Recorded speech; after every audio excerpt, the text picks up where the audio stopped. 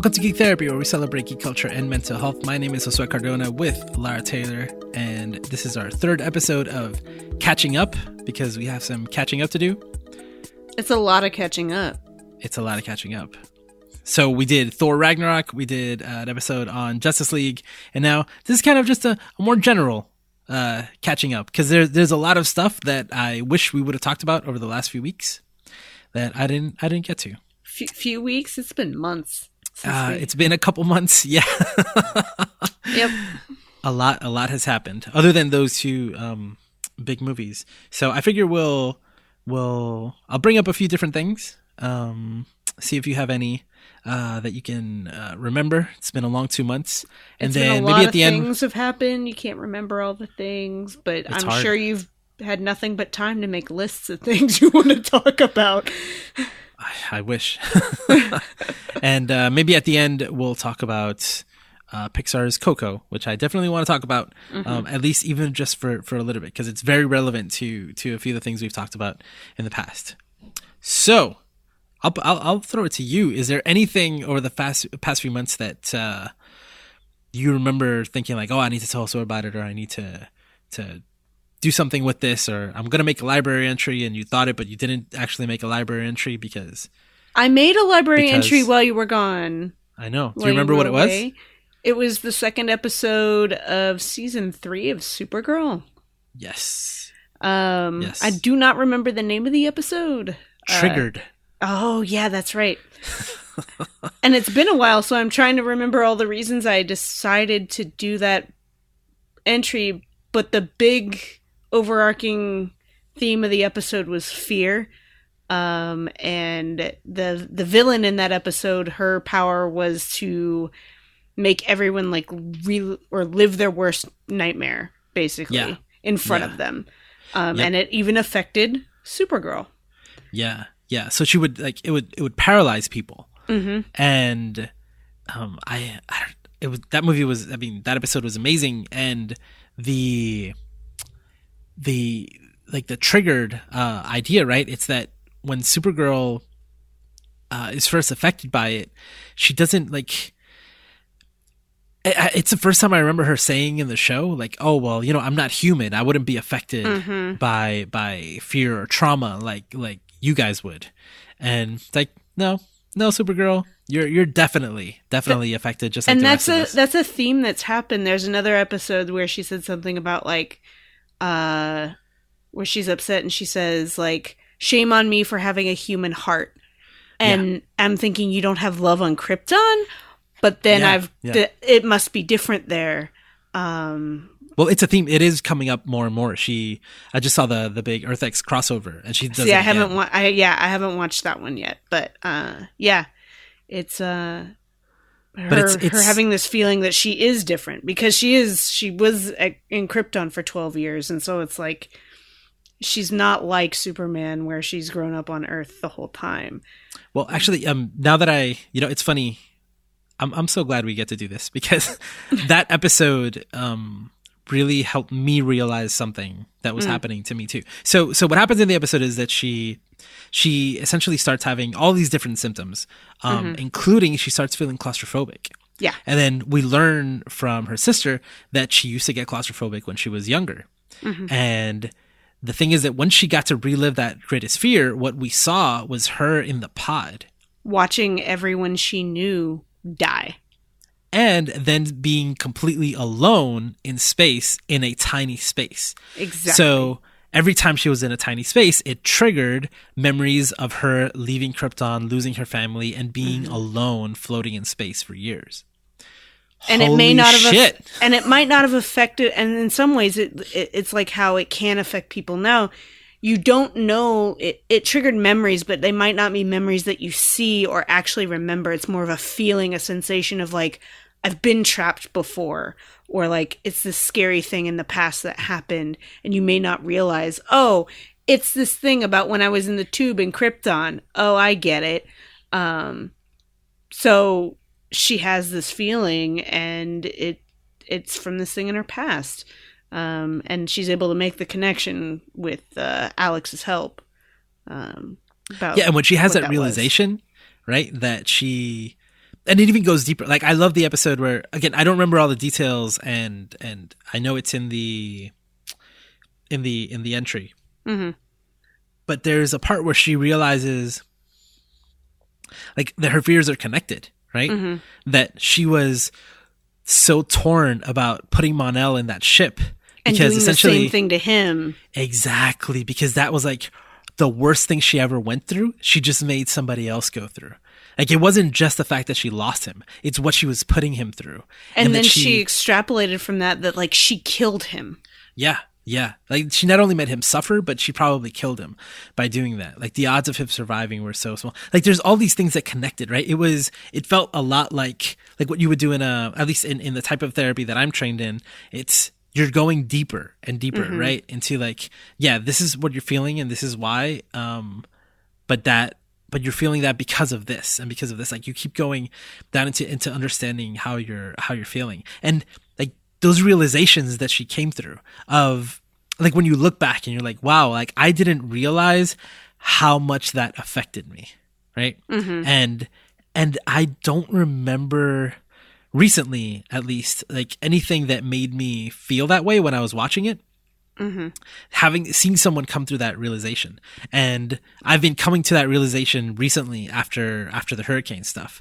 Like, mm-hmm. when I was, and this is what happens, right? Like, you're in it and you don't realize it. Once you're out of it and your situation has changed and you're feeling mostly safe and yep, you look back and you're like, whoa, I was not okay. I was not doing okay. I thought I was doing okay, but I wasn't. Mm-hmm. And now I realize it. And that episode actually helped me, like, put those ideas into words, right? Like it's hard to sometimes explain how you feel, but that's exactly how I felt, like, or how I've been feeling lately. And I'm still coming to terms with that. Like, I'm still figuring out how, like, being 2 months in that situation affected me.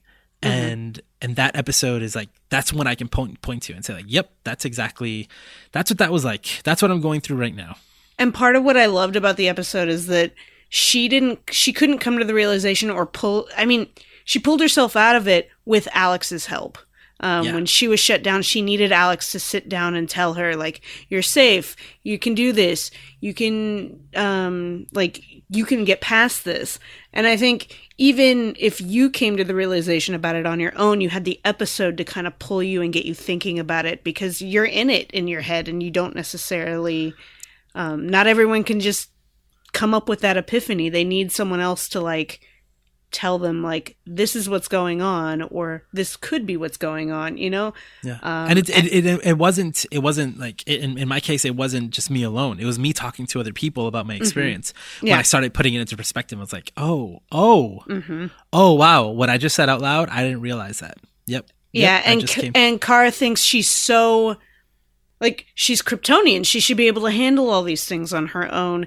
And I mean, in the first couple seasons, I don't really feel like she expressed that too much, because she had this close-knit friendship, group of friends and coworkers, and she had Mon-El, and now that Mon-El is gone, she feels like she has to push everyone away, and she's Kryptonian, and she's not human, and she doesn't feel these things. And so it's kind of showing how when she does that, kind of her situation isn't the most stable and the greatest for her. And that once Alex is able to kind of knock her out of that, like, and support her. I haven't seen the episode after that. I kind of jumped ahead and saw the crossover episodes. So, man, I got tons of stuff spoiled for me. But I don't know how she's dealing with it afterwards, and I'm really curious what's going on. Are you caught up? I'm caught up except for the crossover. Okay. Yeah. Which is the most recent episode, so. Yeah. I'm almost caught up. Yep. Whew. Yeah, no, that was amazing. I mean, we should probably go into detail in the library on it. Yeah. So that's still the plan. The plan is that we're still so I keep talking about how this show is going to change, right? And it is. In January we'll have more people. The format will be a little different, but it'll be kind of like our conversations, just with more voices. But then we can focus on the library stuff over on that feed. And I would love to do, a quick episode on just that, like, rewatch those scenes, really read what we wrote down, and really get into it. Yeah. It was really good. No, I mean, if it's an episode that I hadn't made an entry in like a year. Yeah, almost, exactly. And I'm like, I need to sit down and do this right now. Yeah. It's important. and the funny thing is, you told me I did an entry, and I thought it was for a different episode. So as soon as we have 2 entries for it because I did it, I made an entry for it. I was like, immediately afterwards, I was like, whoa, I have to write an entry for this. You're like, that's the one I did. Oops, it's that good of an episode. Oh, it's amazing. But it's good when we both do an entry because we get both sides of. Yeah. You saw stuff that I didn't see, and Yep. Yeah. Yep. Oh man. Okay. So a few other things that have happened for the past few weeks. There was an issue of Spider-Man of, I believe it's The Amazing Spider-Man, because it's Peter Parker, and I don't have all the specifics here, but it's J. Jonah Jameson. JJ is somehow convinces. So I think he tells Spider-Man that he has some information for him, and he tells him to come by his place. And then Spider-Man comes by and he's like, okay, I'll give you the information, but you have to agree to an interview. Spider-Man's like, come on, get out of here. But he does it. So then finally they agree to do it. So JJ is interviewing Spider-Man and essentially telling him like how he's like the worst. And he wants to know, why is he the worst? There's 2 kind of takeaways from there's 2 kind of takeaways from that. Like, one is this amazing moment where they're arguing back and forth, like really strongly. And JJ tells him, you know what? You know nothing about responsibility. He tells Spider-Man this. And then the way that the panels are set up, it's like, so first of all, he says it, and then you see Spider-Man's face, and then his eyes just like bug out. And then he goes into this hysterical laughter. Right? Because Spider-Man is defined by, with great power comes great responsibility. So he completely loses it. And JJ has no idea what's happening. And then that makes Spider-Man get kind of nasty with him. Ooh. And he tells him like how horrible of a person JJ is. And then JJ starts crying. Oh. And essentially talks about how the reason, it's all coming back to me now, actually. I wasn't going to go into details, but it's coming back to me now. He tells him that Spider-Man has to be bad, because if he's not, JJ has wasted years of his life on an idea that is no longer true. And even though he knows it's not true, he can't admit it to himself or to the world, because if not, that means he's wasted essentially what his goal was in his life. And it kind of, now I'm not sure, but I think it implies that JJ at this point, he's like, he has nothing to live for, really. And Peter like sees that he's all alone and he has nobody and he really needs help. So Peter takes his mask off and shows him that, listen, you're not alone. I'm here for you. I've always been here for you. Like and he's like, Parker, like you? And he's like, yeah, like trust me, I know you. I know you in more ways than one. And you're not alone. I'm here for you. And like by him taking his mask off, he like shows JJ that he can trust him, you know, and that he trusts him back. It was like an amazing issue. It's so good. I don't remember the number exactly, but if you just look up the Spider-Man JJ interview, you'll see that. And that's like, first of all, that's a huge change for the comics.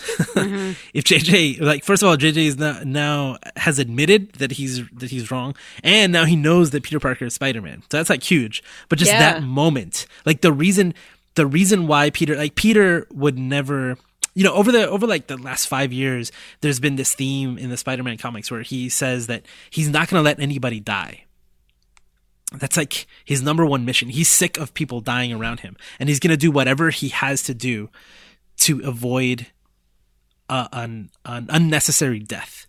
And I don't know, I feel like in that moment, that's what he feels. He feels like the one thing that I can do right now to help this man, to possibly save his life, is to be the most vulnerable that I can be, and to show him that I do care. I care enough to show him, to give him my deepest secret, right? The one thing that I hate to do, I'm going to do it just to show him that he's not alone, and that there is someone in the world who actually cares about him. Mm-hmm. That's deep. Oh yeah, that's really good. Yeah. Oh man, I had forgotten about it. I forgot about it until now. Oh. And then it all came back to you. It all came back to me. Okay. Let me. Are you going down the list? I'm going down the list. I've gone completely out of order. Okay, so this one is just. So I saw an episode of South Park. It was the second episode of this new season, and there was something that really bothered me about the episode, which is that throughout the episode, Cartman is threatening to kill himself, and everybody ignores him. And he even comes up with his own version of Logic's song, right? Of the 1-800 song. So it isn't like a number, but it's like a hip hop version of like him trying to. Except for this, the episode is hilarious because it's about texting. It's about texting while driving and how dangerous that is, right? But then eventually, the point that they get to is that people aren't dying because of people texting while they're driving. People are dying because drivers are reacting to Trump's tweets while they're driving, right? Like they're reading his tweets while they're driving and then being so angry and distracted that then they're running over people. Mm-hmm. It's hilarious, except that throughout the whole episode, Cartman wants to have like a suicide awareness week instead of driving, using your phone while you're driving awareness week. And so he's constantly saying that he wants to commit suicide. And even the PC principal's like, yeah, like this week it's the driving awareness thing. Maybe another week you can do suicide awareness week.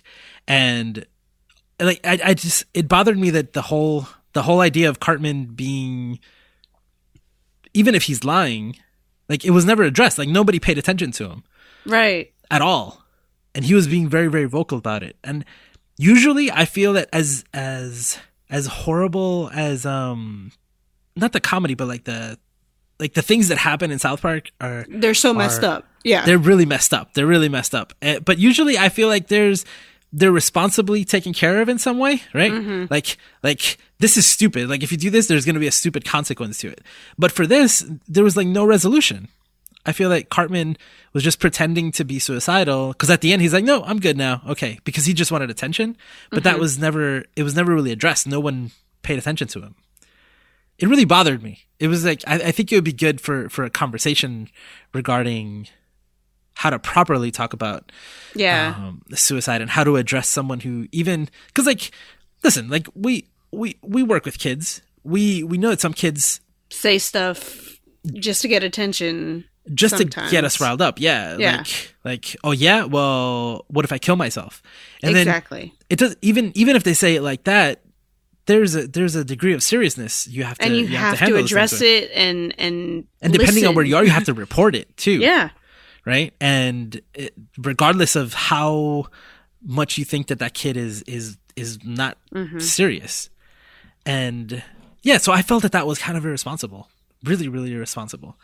And I don't know if anybody will take me seriously because it's South Park, but I think a conversation should be had. Mm-hmm. I think. Something that I'm not sure how responsible it treats it, but I'm happy that it did because I haven't seen the whole episode yet, is a show called Crazy Ex-Girlfriend. You ever watch this? I have not watched Crazy Ex-Girlfriend, but I've seen some buzz on Twitter. So I saw the first season and I saw most of the second season. It became a show that my girlfriend was watching and then I would watch it whenever, like sometimes, right? Mm-hmm. But I did watch the whole first season. And for me, it's hard to watch because I've always found it weird that the show is called Crazy Ex-Girlfriend. Mm-hmm. And she handles every situation, let's just say not well, right? Like for a while she was like obsessive about this guy that she really liked. Like the whole premise of the show is that she randomly sees this guy that she went to summer camp with many, many years ago. She had a crush on him. And then she decides to move across the country to just be close to him. And so she does all this stuff to like get close to him, and try to not so much win him back, because I think it was just a summer camp thing. But yeah, just stuff that like I would never recommend anybody to do. So the idea of the crazy ex-girlfriend was always just like, oh, she's a crazy ex-girlfriend, not in the clinical sense. But now in season 3, episode 6, it's called Josh is Irrelevant. Now all of a sudden they get clinical. Yeah. I mean, they always have been, but this one is completely, now it's like, it's for real, because she has a diagnosis, and there's a diagnosis song. Like, oh, the show is a musical, which is one of the reasons, like, it is fun in that sense, right? So there's at least 2 musical numbers in every episode.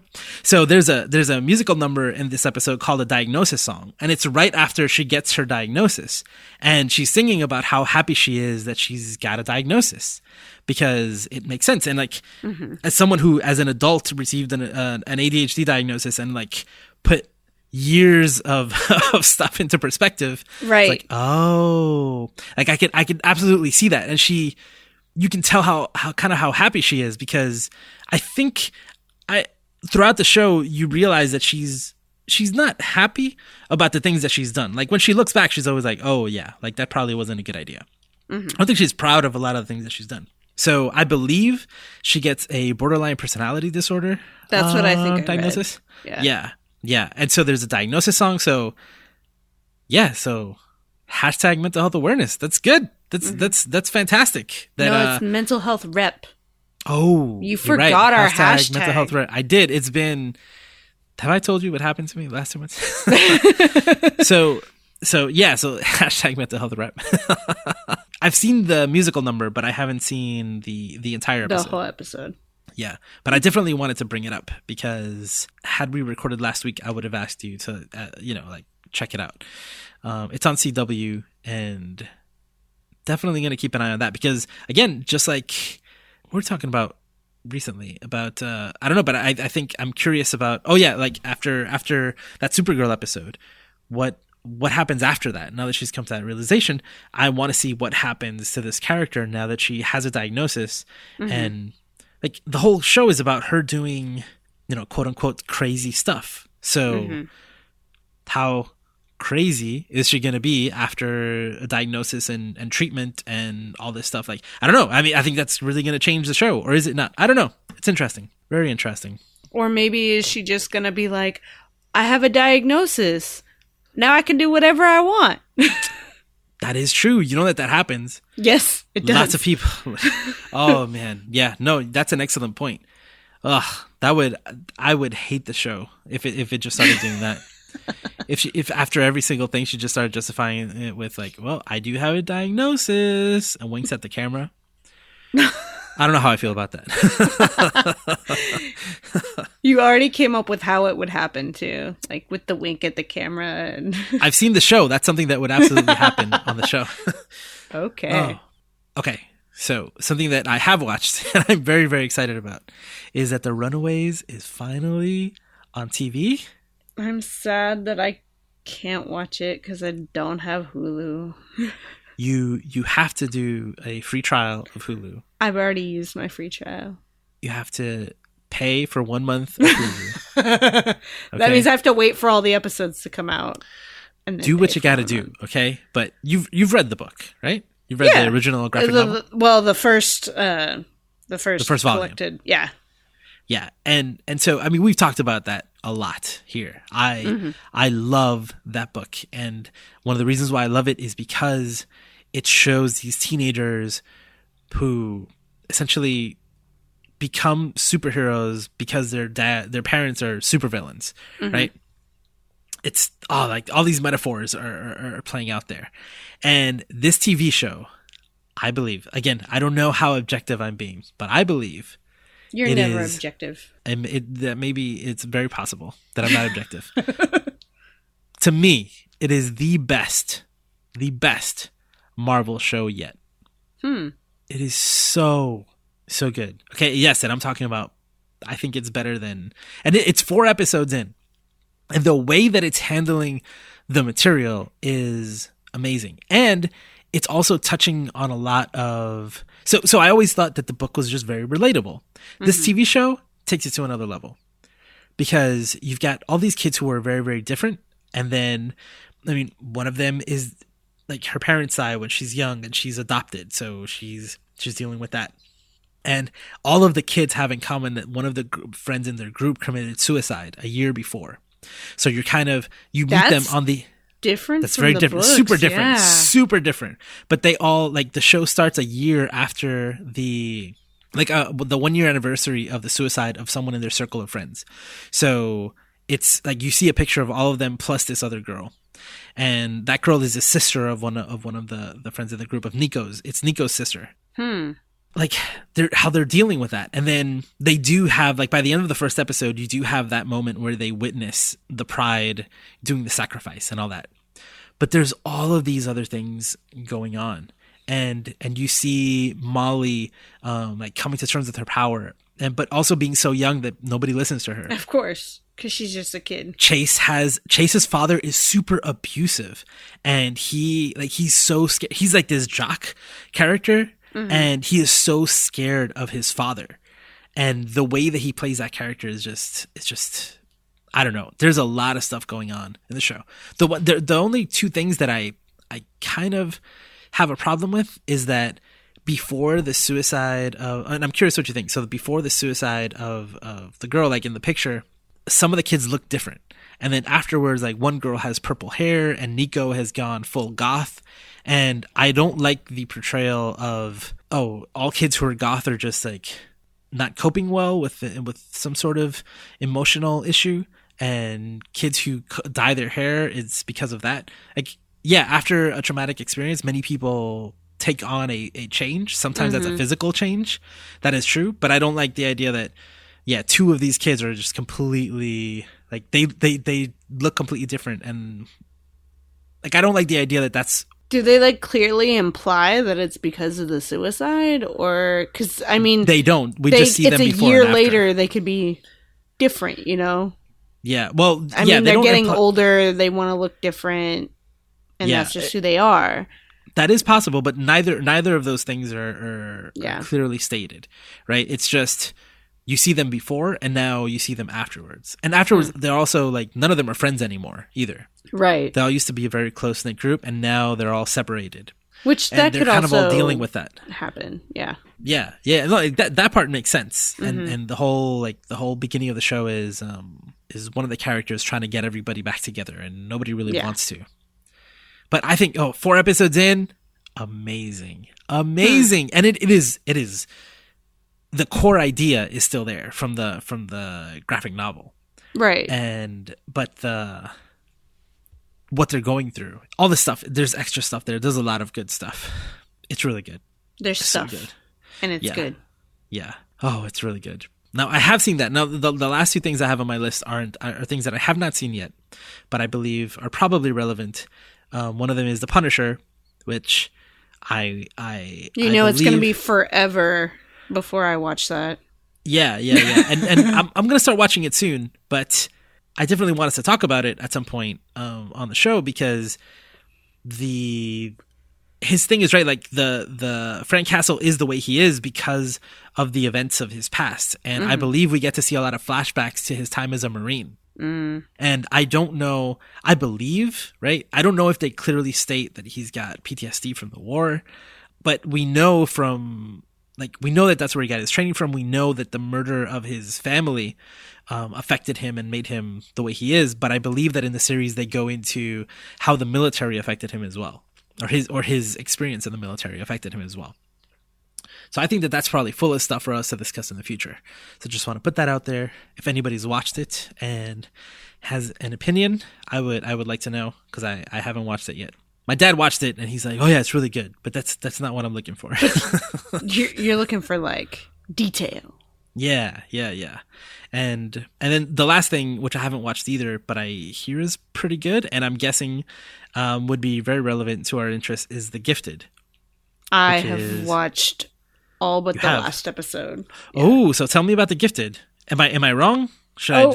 It's When I first heard about it, like I went to San Diego Comic-Con this summer, and they had like The Gifted everywhere. One of the hotels had a wrap around it, and it looked like an ad for go get your kid tested for the X gene. And the whole premise of the show is one of those ones that you're like, I don't know, but I know you and I both like the everyday kind of person in the superhero world kind of situation. So it's one of those ones where it could go either way, but it's so good. Family, both kids end up being mutants, and their dad is a prosecutor who prosecutes mutants who have broken the law, use their powers and to hurt others and things like that.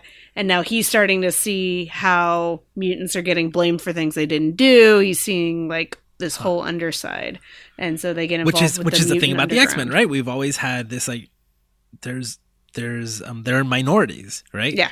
And they're being discriminated against, and there's all this prejudice. So I imagine that the show would be full of it.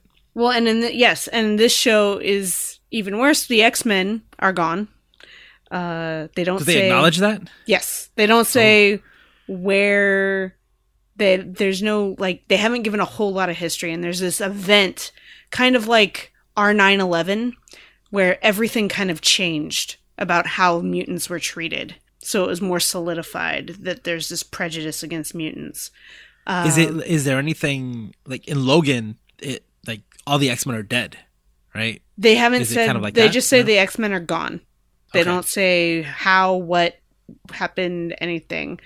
And now there's a mutant underground.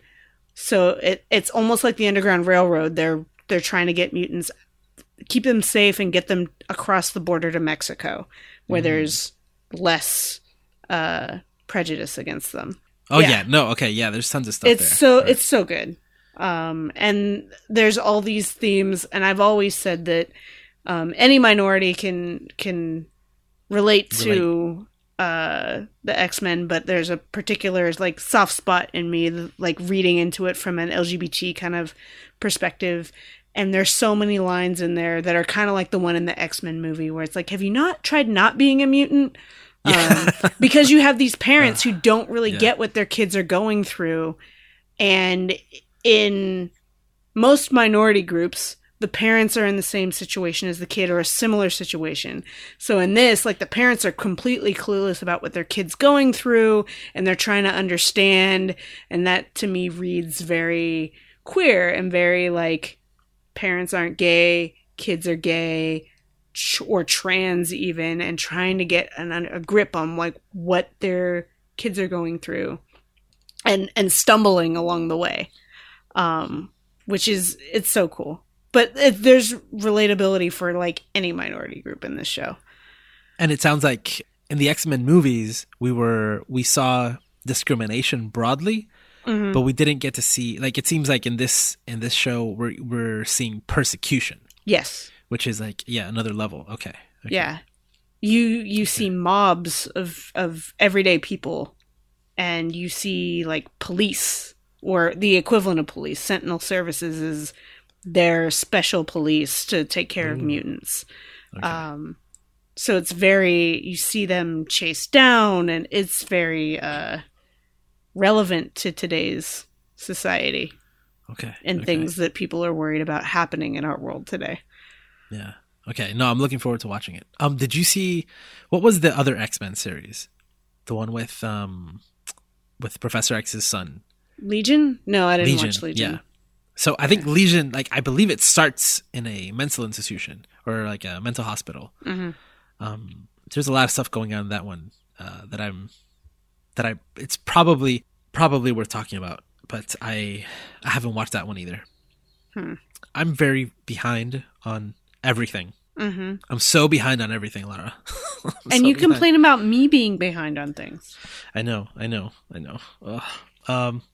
But since I've been back, I've been trying to catch up on some things, and I was finally here when Coco came out, so I got to see that. So I definitely want to talk a little bit about that. So from here on out, it's Coco. so for this episode and the previous two, we've been catching up. So on episode 111, we did Thor Ragnarok. 112, we did Justice League, but Coco is much more recent.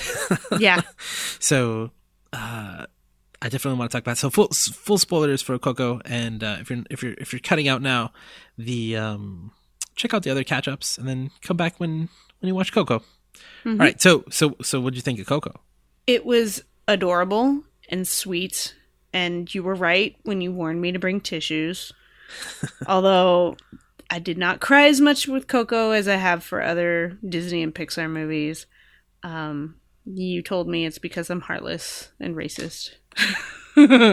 But sounds like something I would say. Yeah. But I thought it was really sweet, and yeah, I don't know. It's so good. So we did a whole episode on Raina Telgemeier's Ghosts. Exactly. This is very much like I was thinking about that book the whole time. There were some themes that are very present in Ghosts that's not present in this, but a lot of learning about your family history. I mean, in Coco, the main character Miguel, he knows about his Mexican culture and that kind of thing, but family history and stuff, other than his family loves to make shoes, there's this whole piece that's missing. And in Ghosts, they're still trying to figure out and connect with Dia de los Muertos and their Mexican culture and what their grandmother used to do. So there's some differences, right? But the overall theme of celebrating family and celebrating where you come from and the people who came before you is there, I think. A phrase that I've used a lot this year now, of death positivity, right? Of how we can talk about death in a positive way, right? We don't have to. It shouldn't be taboo, and let's have a conversation. And I think this definitely falls in line with that, right? The whole movie is about death and how it affects us and what we leave behind and if we're remembered and I don't know. It's the conversations that you can have around death with this movie, which I think we talked about this when we talked about Ghosts, which is that just some cultures are way more open about talking about this sort of thing than others. And yeah, I think it's great for that reason too. And yeah, this is Pixar's first like non-white I have never seen so many accents over letters in the credits in my life. We sat thinking maybe there was going to be, I mean, usually we sit through the credits anyway. But thinking there might be something at the end of the credits, but looking through, I was like, I love this. They actually did their research, and tried to do the best they could in representing this culture. And all the actors are Hispanic, right? There's, I mean, that means a lot to a lot of people. And like I remember like when Rogue One came out, I told you it was the first time where I really don't think about it much. But when I saw Diego Luna was going to be in Rogue One, I was like, whoa, like that's the first time I've seen someone with a weird name like mine, a Spanish name that is in something that I care so much about. Like I don't care that there's Hispanic people in telenovelas or in like a sitcom or something like, oh, but in Star Wars, now this means something to me. Now that's special. And this movie, I don't know, I thought it was amazing. And then it's so cool to have all these voices that I recognize from other things and who I know are prominent actors in Spanish movies, Spanish language movies, and to have them like that, but just have the theme be Mexican, right? I'm not Mexican, and I know very little about Mexican culture, but it was so cool to see something different. And again, I know so many Mexican people around the world, not just Mexican Americans or Mexicans in America. It means a lot to them to have that representation. Some of my friends were talking about how they knew it was authentic, and because Grandma had La Chancla and was chasing the kid. Yeah. She whipped that thing around her finger it was crazy. and threw it at the mariachi. Yep. Yep. Yep. So some of the things that actually one more point on that. I downloaded this soundtrack, and the soundtrack had 53 tracks. Wow. It's like, how is this possible? So only the first 13 are from the movie that I saw in theaters, which is the English version. And so something that I don't know how many people realize this. This is also, I still want to do a Disney podcast, but I just want to keep putting that out there. But every Disney movie gets translated into tons of different languages, and they hire local talent, right, to do the Spanish versions, and they'll re-record the songs in different languages. And so I've seen many Disney movies throughout my life in Spanish. I know you were very excited about the Spanish version of Moana. Yeah, I really enjoyed that soundtrack because I was very curious about what it sounded like. So I downloaded the soundtrack in Spanish. I thought it was pretty cool. That like the words that they used, right, were very. It kind of changed the meaning a little bit personally for me when they were talking about islands and things like that. I don't know. Did I tell you about what happened to me recently? Anyway, so. The Coco soundtrack has 53 tracks. The first 13 are from the movie, and 3 of those tracks are "Remember Me," different versions of "Remember Me" from the movie. And there are several versions of that in the movie. Yeah. So it's like the original one from. Actually, there may be 4 in the movie, including the one during the credits. I think all of those are in the first soundtrack. And then there are other renditions of the song from Spanish language actors, Spanish singers, Spanish language singers. Yeah, there's various versions of it. And I think that I'm not sure. I haven't gone through the whole thing, but there's like many, many versions of it. There's of Remember Me. And I believe it's the Spanish soundtrack that starts playing afterwards. And I don't know if the actors who played in English also played the voices in Spanish. I'm guessing that they did. And I would love to see this movie in Spanish. Just to see, because it'll be one of the first times when it's the same language. I mean, it's the same voices. Because I hated watching a dubbed movie when I was a kid because voices after you saw it one way, the inflections are very different. Yeah. The characters just aren't the same. But this, they may be exactly the same. I'm very curious. So I'm going to check that out. Remember Me is a great song, and my grandmother died in January of this year, and she had Alzheimer's. And so Coco in the movie, right, which is Miguel's great-grandmother? Yeah, the great-grandmother. She is having trouble remembering things, right, which is like the theme of the story. Hector is about to, nobody's going to remember him. Because she's the only one that remembers him. And Coco's memory is fading. And when Miguel plays a song for her at the end and sings it for her, all of a sudden she wakes up, right? I lost it. So there's one of the first episodes of Geek Therapy ever. This must have been like 6 years ago. I looked it up. It's episode number 8. There's this. Yeah. I mean, that's a long time ago. We're on 113 now. That was episode number 8. There's this organization called Music and Memory. And what they do is that, or they used to do, is collect old iPods and then fill them with music from when these people were younger, and they would take it to older people who were dealing with dementia. And they did this whole documentary where you would see when they started playing music from their childhood, from their youth, they would wake up. They were like catatonic, and all of a sudden they would wake up and they'd start talking, and it would trigger their memories. So the social worker started this nonprofit to bring music to older people to help them. And I couldn't stop thinking about it during the movie. It was like the movie was an ad for this organization called Music and Memory.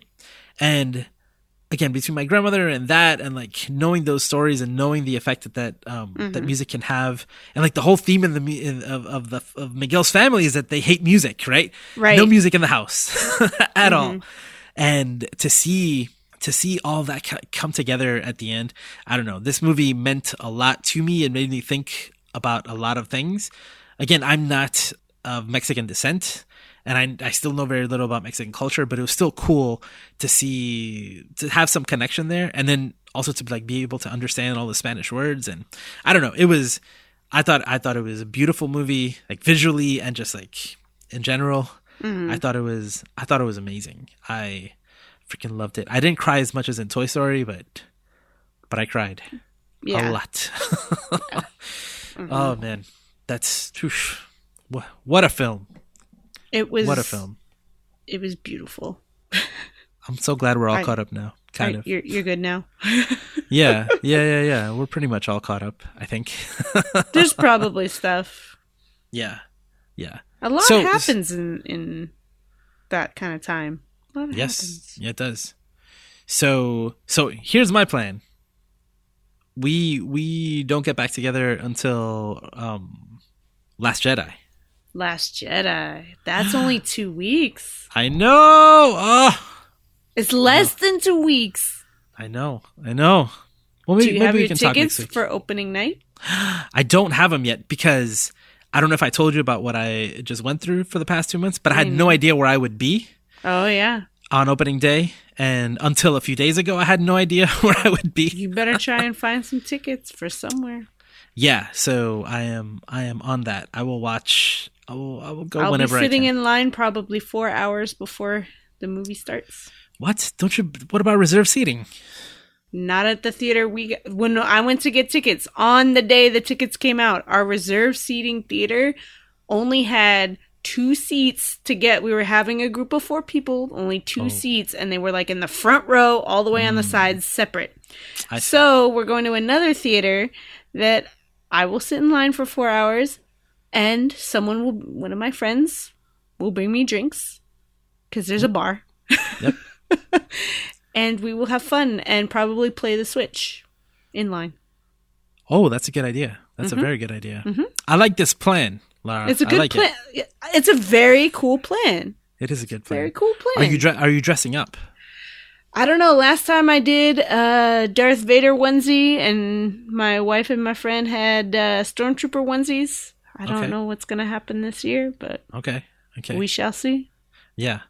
I don't know if we'll be back next week. I'm not sure, but at least we'll definitely be back for Last Jedi. And yeah, I'll try to see it as soon as possible so we can record as soon as possible. Oh yeah, that way it's all fresh in our minds and we're excited. Yep. Because last time we watched a Star Wars movie, well, Rogue One, it wasn't that bad. But when we watched Force Awakens, you were not happy about it after. I was not well.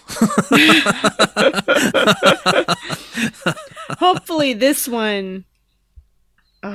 Did I tell you I did not want to see the last trailer that came out for it? Neither did I. So during Thor Ragnarok, I was like plugging my ears and making and closing my eyes so I didn't have to listen.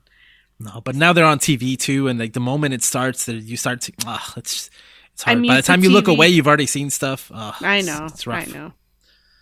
I know. All right, so we'll be back very soon. Last Jedi. Oh man, and so that's it for this episode of Geek Therapy. Check us out at geektherapy.com. Sign up for our mailing list. Check us out on Twitter. Check us out on Facebook. We're at Geek Therapy everywhere. And tell people about us. Share your stories with us. And if you want to help us out, you can, besides just sharing and reviewing, you can check out our Patreon at patreon.com/geektherapy, where we have 5 tiers, Lara. 5 tiers, okay? With different levels. And even $1 helps us tremendously. Like when people say that, you hear people say that, like $1 is helpful. It is actually super helpful. Yeah, no. That means you can keep the domain.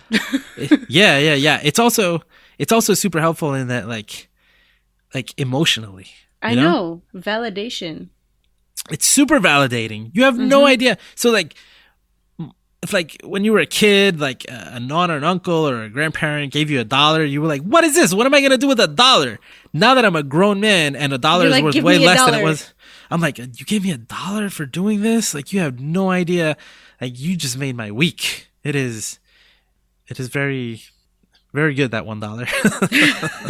It's what it represents. You love us. Oh, man. Okay, so that's it. Well, I'll catch you next time. You've just listened to Geek Therapy on the Geek Therapy Podcast Network. For more about Geek Therapy and our other podcasts, visit geektherapy.com.